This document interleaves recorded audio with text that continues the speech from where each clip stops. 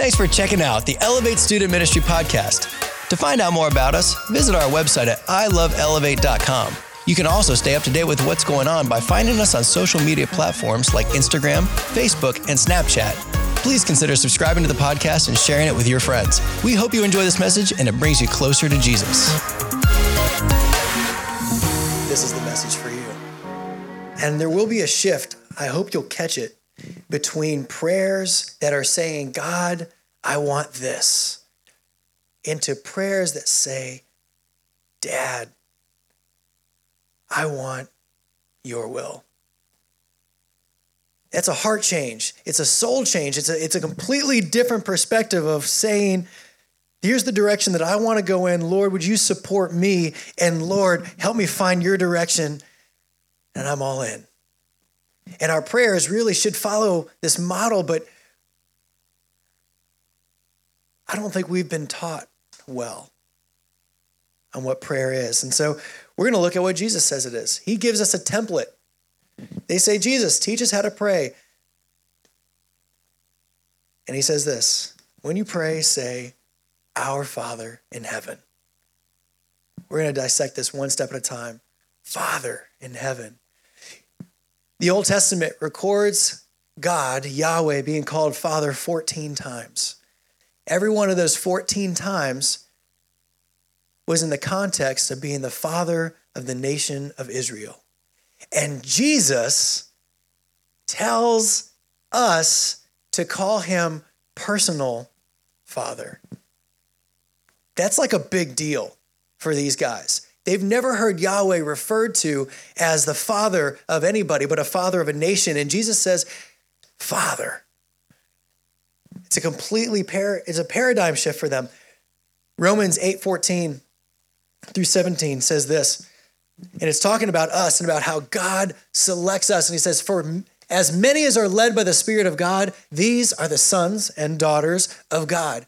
For you did not receive the spirit of bondage again to fear, but you received the spirit of adoption by whom we cry out, Abba, Father. Abba is the Hebrew word for a personal reference to father. Think daddy, dad. He gives us the ability, the right, the privilege to call the creator of the universe Dad. See, we've skimmed over this our whole lives. Father in heaven, okay, let's move on. Like, guys, this is powerful. We are calling on God as our dad. And Jesus says, this is how I want you to pray. Recognize who he is. He is Yahweh, and you can call him Dad. The point that I want to point out here is that Jesus gives us the privilege to call him by a personal, connecting term. And if you've been missing out on this, this will change your perspective. The next line is, hallowed be your name. That sounds cryptic. Hallowed. I mean, just kind of like make this 21st century. May your name be made holy. His name, the name, we were just singing about it. The name of God, I am that I am. The name that he puts on his son, Yahweh saves, is what Jesus means. May your name be made holy. Exodus 34, God declares his name to Moses, and he lists his attributes. I want to read these to you because these come attached to who our God is. He says this, now the Lord descended in the cloud and stood with him, talking about Moses, and proclaimed the name of the Lord. So God declares his own name. And the Lord passed before him and proclaimed. He says, the Lord, the Lord. Y'all remember? I don't know why those aren't all caps. In my Bible, they are. He's saying the all caps, capital L, capital O, capital R, capital D. Sorry, I copy and pasted that wrong. He's saying, Yahweh, Yahweh God, merciful and gracious, long-suffering and abounding in goodness and truth, keeping mercy for thousands, forgiving sin and transgression and sin. Iniquity, transgression, and sin, and by no means clearing the guilty, visiting the iniquity of the fathers upon the children and the children's children to the third generation and the fourth. So Moses made haste and he bowed his head towards the earth and worshiped. That is earth-shattering. He is a God that is quick to forgive. He is a God full of graciousness, but watch out if you're going to sin against him. He is God who is sovereign, and he is love. He is grace and he is just. These come wrapped up in his name. May your name be made holy. Do y'all remember the 10 Commandments? Y'all remember Exodus 27? Worship the Lord your God. Don't have any idols. Y'all follow me? I don't remember them in order. One of them is do not take the Lord's name in vain, right? And your whole life you've probably been like, oh, that means you're not supposed to yell Jesus when you stub your toe, right? Hey, I'm total supportive. I think that the name of God is sovereign and sacred enough that we shouldn't use it as a cuss word. If you want to yell someone's name when you stub your toe, yell your mother's name. Don't yell God's name. But I want to redefine this as not, don't take the Lord's name in vain. Let's retranslate this a little bit as in, don't take as in don't carry. Do not carry God's name in vain. As in, if God is Father, then we are sons and daughters. We carry his names. We are Christians. We have to be careful. When we're saying, hallowed be your name, and we're saying, God, let your name be made holy, we have to be careful how we represent the name of God wherever we go. Let us not carry your name in vain. That is one of the commandments. So when we're praying, Lord, let your name be made holy, it is worship. God, your name is holy, but it is also a reminder for us. Empower us, God. Flow through us so that through us, people can see your sovereignty. They can see your love. They can see that you are of one mind and one purpose, not some sort of hypocritical twist that I've been putting on the name of Christian. May your name be made holy. And the point here, we are praying that God will empower us to give his name honor through our lives. Your kingdom come. The kingdom of God was the main topic of Jesus' sermons. If you haven't been thinking about the kingdom of God, then you haven't been reading much about Jesus lately. Because almost all of Jesus' parables begin with, and the kingdom of God is like this. Over and over and over again, you have to realize Jesus' mission was to establish the kingdom of God through setting up a model of what Christianity looks like and bringing us back into correct alignment and forgiveness and relationship with God so that we can be in the kingdom. But it all comes down to we are in a kingdom. Our lives are not our own. We don't live for ourselves anymore. We're a part of a greater whole. We're a part of the kingdom. Whose kingdom? Dad's. Father Yahweh's kingdom. We are a part of that. In this kingdom, Yahweh is sovereign ruler, and he does what he wants. And that's uncomfortable. Because when we pray, we want God to do what we want. And when we're saying, God, let your kingdom come, we are making a declaration. You are king. The word king comes from Arabic and Semitic roots, and it means possessor, the one who possesses. Lord, possess. Take me. I'm yours. Take this youth ministry. Take our hearts. There's two kingdoms on this world. Ephesians 6:12 makes this sort of clear. If it's not clear, I'll help you with it. Talking about Christ, he has delivered us from the power of darkness and conveyed us into the kingdom of the Son of his love. When God saves us, when we cry out to him, our allegiance changes from being an allegiance of Satan to an allegiance of Jesus. And I know that sounds crazy. You're like, I wasn't a Satan worshiper. You were a self-worshiper. And that's all Satan has to do. We are moving our allegiance from one to the other. We belong to our King, and we serve his kingdom. Whose kingdom do you serve? Can the people around you tell what kingdom you serve? Because if it's sort of a gray area, you may want to check how you're carrying his name. Our next point is we are declaring that he has all the authority, and our deepest purpose is to seek him, reigning as king. Your will be done on earth as it is in heaven. I have a 2-year-old. This is the most self-centered person I have ever met. I mean, like this morning, he was screaming at the top of his lungs from his bed because his pacifier fell on the floor.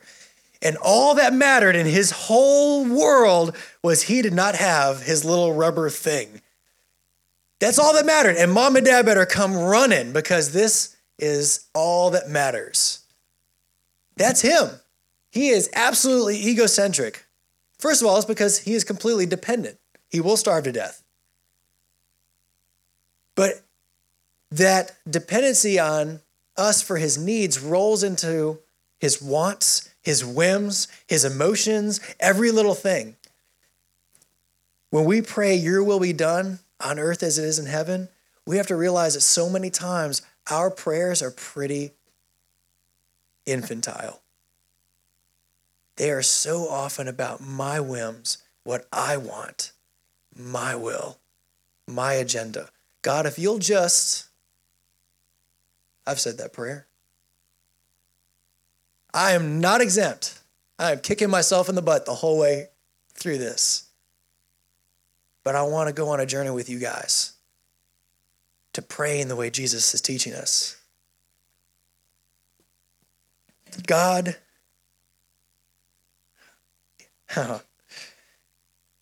he's not our genie. He's not. He's not Santa Claus. And you know what? Our prayers are not magic spells, and they're not wishes. Our prayers have to shift. Our perspective of God has to change because we're not praying to the genie. We're not praying. Okay, the definition of witchcraft is the manipulation of deities and spirits. And if we're going to try to manipulate God, and we're going to try to formalize how to get our way, we are in scary waters. Because prayer is not about asking for a bunch of stuff. It's not about my Christmas list. Prayer is surrender and saying, God, I can't. I don't know what I'm doing here. I don't have control over this. I surrender to you. Because you're the only one who can come through. That is our prayer. That is the way we pray. That is who our God is. Jesus models this. He is in the garden hours from being betrayed, being tortured, and being executed. And Jesus prays an earnest prayer. Father, if there's another way to do this, I'm open. But I want to look at that verse. It's Luke 22, 39 through 46, but I want to look specifically at just one of those verses. I want to check this out. Father, first of all, he models for us again. We can call God a personal name. Father, if it is your will, take this cup away from me. Nevertheless, it is not my will, but yours to be done. He opens and closes with a correct perspective. God, your will. Here's my request, your will. And I'll tell you, Jesus does not have a good outcome here. Sometimes we have to surrender our will to accept that God is not going to do what we want. He's king. And we surrender to that. May your will be done is a prayer that replaces ours and it seeks his. So the next point is this. We are surrendering our will and recognizing that he is in control. He is king. He is sovereign. But then what? If our priority is his will, what about my life? Am I supposed to just let it go to pot because I'm not focused on taking care of, me anymore? Give us day by day our daily bread. This is where faith comes in. This is where we grab hold of some very clear verses. I'll get to them in a minute. The word give in Greek, when it was written out, is a continuing verb. It's a continue to give. Keep on giving. Lord God, keep giving that daily bread. Keep being present, understanding my needs. Lord, I'm surrendering to you. Take care of me. It shows a total dependency and trust in the giver, who is our dad. You know what? There's a couple parables right after this. One of them is the guy who's like, he gets his house all ready to go to bed, locks the doors, everything. He climbs in bed, gets his wife and kids, and they're just like snoozing, and a neighbor comes over. Hey! I've had a surprise guest. I need something to eat. Would you mind lending me some food? And he yells out from his house, dude, I've locked the gate. The doors are locked. I'm in bed with my family. No. And Jesus says, look, just because this guy, even just because they were friends, the guy wasn't wanting to get out of bed. But if that guy will stay outside and be persistent, he's going to eventually get annoyed enough. He's going to come give him what he asked for. And then the next parable is this, because Jesus is still talking about prayer. He says, hey, what dad among you guys, if the kid came to him and said, Dad, I'm hungry, can I have some bread? Is he going to find like a rock to give him to eat? Like, that's stupid. No dad genuinely would do that, maybe to be funny. No kid's going to come and say, Dad, I'm hungry, would you give me a fish? And he turns around and hands him a scorpion. Like, there's no dad that would genuinely do that for the son that he loves. And then Jesus says this, how much more would your heavenly Father do for you if you ask? If your earthly fathers who are flawed would give good gifts, how much more does God have good in store for you? So we're saying, God, give me the daily bread. Just give me what I need for today. Help me through. How much more is our God going to take care of us? Luke 12, 29 through 34, but I want to look at just a specific verse. He says this. He just went through this long list of saying, guys, don't worry about what you're going to wear. Don't worry about what you need to eat. And he ends with these sentences. And do not seek what you should eat or what you should drink or have an anxious mind. For all these things, the nations of the world seek after. And your Father knows that you need these things. But seek the kingdom of God, and all these things will be added to you. That's a promise. That is Jesus saying, if you'll surrender your will, if you'll surrender your lives, Dad's got you. It's hard to imagine. It's hard to surrender to. That's uncomfortable. We're in control. I want to be the captain of my ship. I want to be behind the steering wheel. My whole life, Disney movies have been telling me to take control and go. Follow my heart. But I'm supposed to surrender? Give us today our daily bread. Last point, or next point, is this. We are putting our dependency completely on him. This is, I think, that hinge in the prayer where we say, God, I can't. It's yours. I trust you to take care of me. I can't. It's yours. I trust you. That is seeing Yahweh as your dad.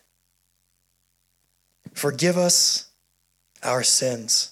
Our greatest human need is forgiveness from a holy God.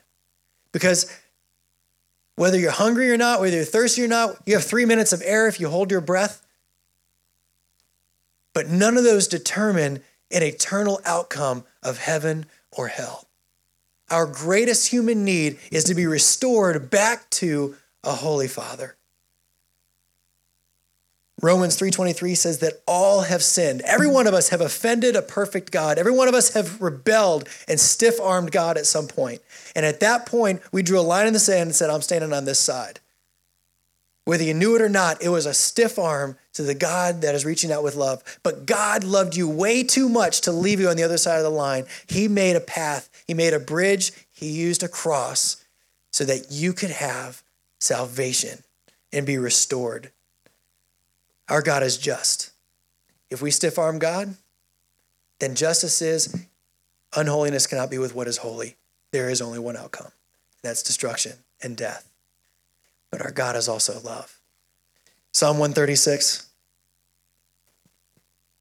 is a beautiful psalm. Go read it. It's great. The phrase, his mercy endures forever, is written in that one psalm 26 times. The author basically just reviews his life and the history of his nation, and after every sentence says, but your mercy endures forever. We need to remember that when we're feeling guilty, when we've sinned, we've sinned, but we don't want to go back to youth group or to church because we know we're sinners and we blew it again. And we don't want to see everybody and feel guilty. We need to remember, I've blown it, but your mercy endures forever. I can't feel like I can go on, but your mercy endures forever. God, I don't know how to get back. Your mercy endures forever. That is our God. His mercy endures. Say that. All right. That was with zero conviction. Guys, his mercy endures forever. That is incredible. That is life-altering. That is eternity-changing. His mercy, I'm going to give you another chance. All right, you all ready? His mercy endures forever. His mercy endures forever. I hope you can remember that. That will change your darkest days. John 3:16, for God so loved you and me that he gave his only begotten son, that if only we'll believe in him, we'll have eternal life. 1 John 4:9-10, I want to actually read this. This is so beautiful. In this is the love of God. Definition, love of God, definition, was manifested towards us, that God has sent his only begotten son into the world that we might live through him. In this is love, not that we loved God, but that he loved us and sent his son to be a propitiation for our sins, as in he took our place. He died for us. Forgive us of our sins. He is a forgiving God, and he is readily waiting to forgive us when we blow it. He is the dad who is open-armed, waiting for us to crawl up in his lap and go, Dad, I'm sorry. And he's going to be like, I got you. And he's going to wash us clean. He's going to cast our sins as far as the east is from the west. And he's going to give us a fresh start every time, because that's the God that we serve. All right, next point is this. Our forgiveness is not based on us, but completely on who he is and what he's done. Next one. As we forgive those who sin against us. That is a big as. That is a huge as. That is a big fat as. Do you all even understand what I'm talking about? Follow me. Because it is measuring the forgiveness. Okay, it was funny. Move on. That word, that little two-letter word, is measuring the forgiveness that we will receive against the forgiveness that we give. Are y'all following me? Because that is big. Y'all, sin is the greatest separator. It separates us from God and it separates us from each other. Forgive me of my sin as I forgive those who sin against me. Because y'all, you've been hurt and people have offended you. And guess what, guys? You have hurt and you have offended. I have hurt and I have offended. If I haven't hurt or offended you lately, you don't know me well enough. It'll happen if you're around me long enough. I promise. At the cross, Jesus defeated sin. He defeated death. And through his death on the cross, and through that defeat, gives us life and forgiveness and holiness and restoration and hope and a future. And he did all of that through the tool of forgiveness. And then turns around and hands this cosmic divine tool into our hands and says, wield it. This will change everything.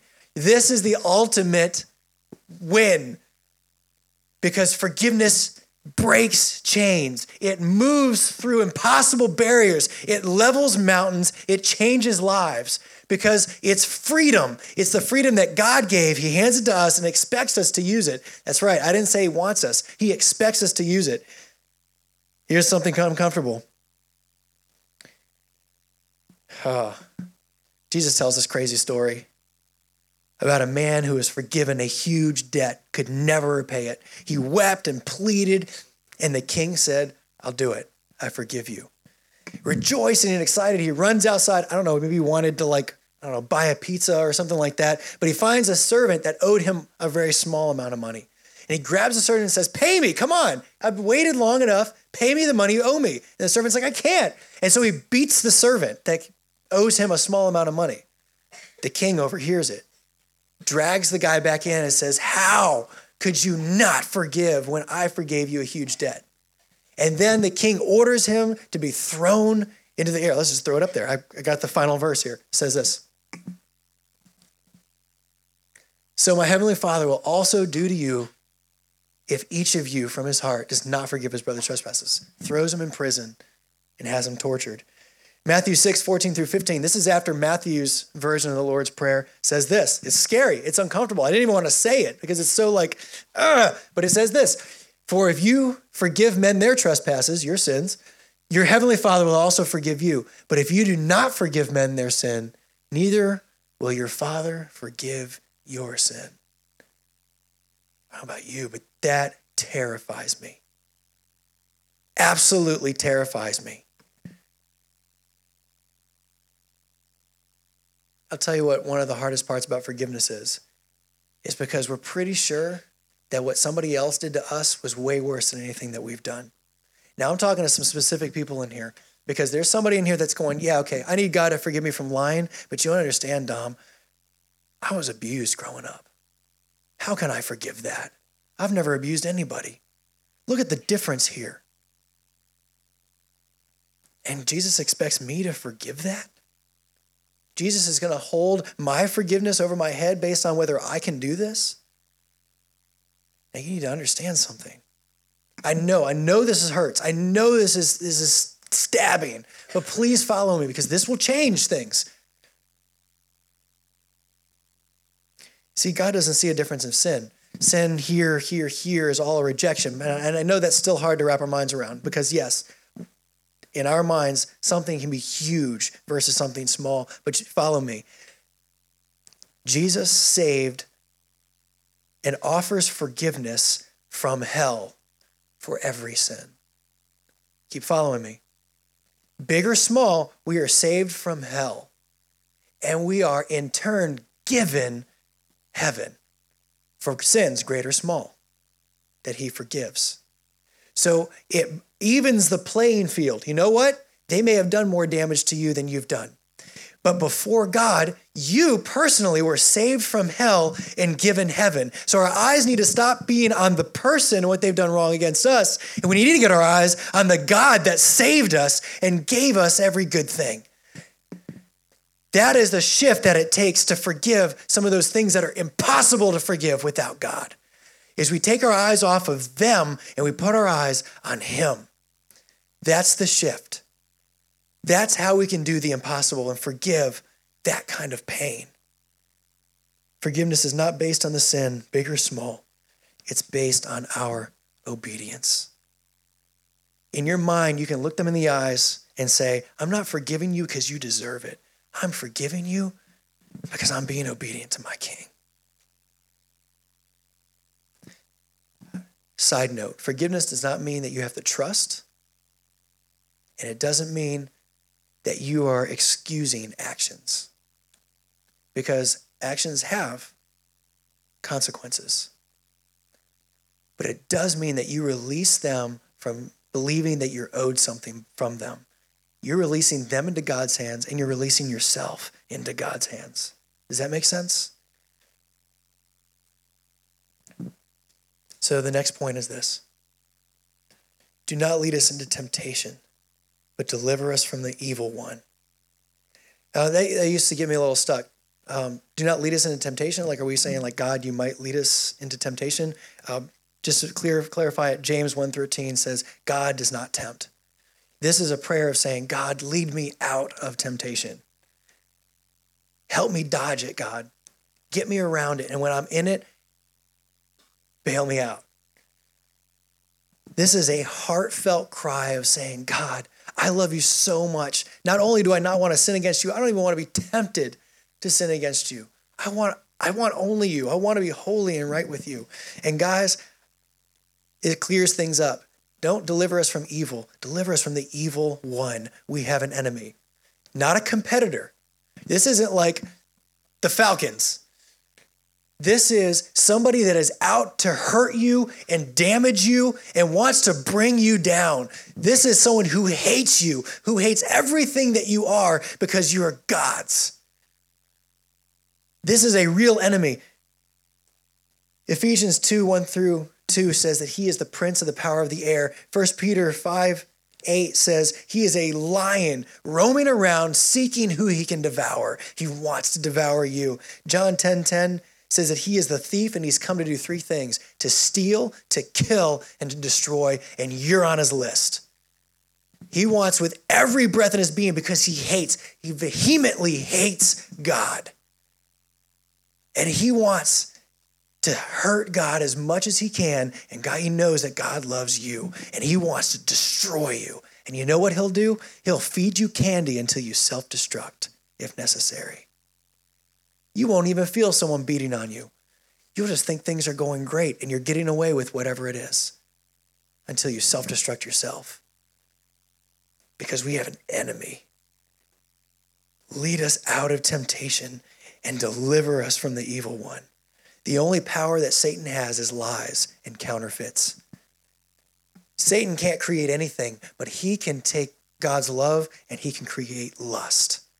Because he can't create anything. He can only counterfeit it. He can take hard work and make it greed.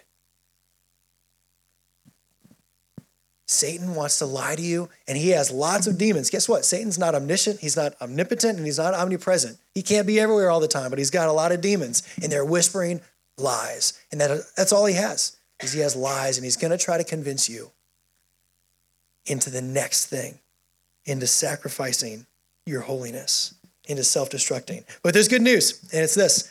James 4:7, great verse. Hang on to this. Memorize this one. It's going to save you. Therefore, submit to God, resist the devil, and he will flee from you. Draw near to God, and he will draw near to you. That is awesome. 1 Corinthians says this, 10:13, another great verse. No temptation is overtaking you except such as is common to man, but God is faithful, who will not allow you to be tempted beyond what you're able, but with the temptation will also make a way of escape that you may be able to bear it. Sometimes that may mean that you have to have the wisdom not to get into the back seat of the car. But when you find yourself in a place that you are strongly tempted, God promises a way of escape. It may not be comfortable, but he promises that it'll be there. Lead us out of temptation and deliver us from evil. Final point. This is a heartfelt prayer to be pure of sin because of love for our Father. Tonight in e-groups, you're going to be given a small half page of paper. And on there is a prayer. It's got blanks in it. And it is a prayer that's going to stab you if you have any sort of unforgiveness, any sort of bitterness. And I challenge you to each spend a few minutes with the Lord and pray through this prayer. And there's room for a name for you to insert. There's room for you to list. You can do it just between you and God, the things that they did to you. You can list on it the things that were said to you. And then the prayer turns. Oh, it's so uncomfortable. And actually prays that God will break the bondage of things that you thought about them in response and things that you said about them in response. Then it goes a step further and prays that God would bless that person and draw them into salvation. It's so hurtful. Like, you don't want to do that because they owe you something. One of the strongest temptations you'll face is not forgiving. And I want to create an opportunity tonight for you to be set free. Because you got to stop drinking poison hoping the other person's going to die. You've got to surrender that bitterness and that forgiveness so you can be free. I want that for you. I want that for me. I did it today. I was like, I can't ask them to do something I'm not doing. Heavenly Father, Dad, I pray that you'll have your will tonight. You have your will on me. You'll have your will in every heart in this room. Lord, provide for our needs. Jesus, protect us from sin. Bail us out. Thank you for your forgiveness. Give us the strength to forgive others. We love you, Lord. In Jesus' name, amen.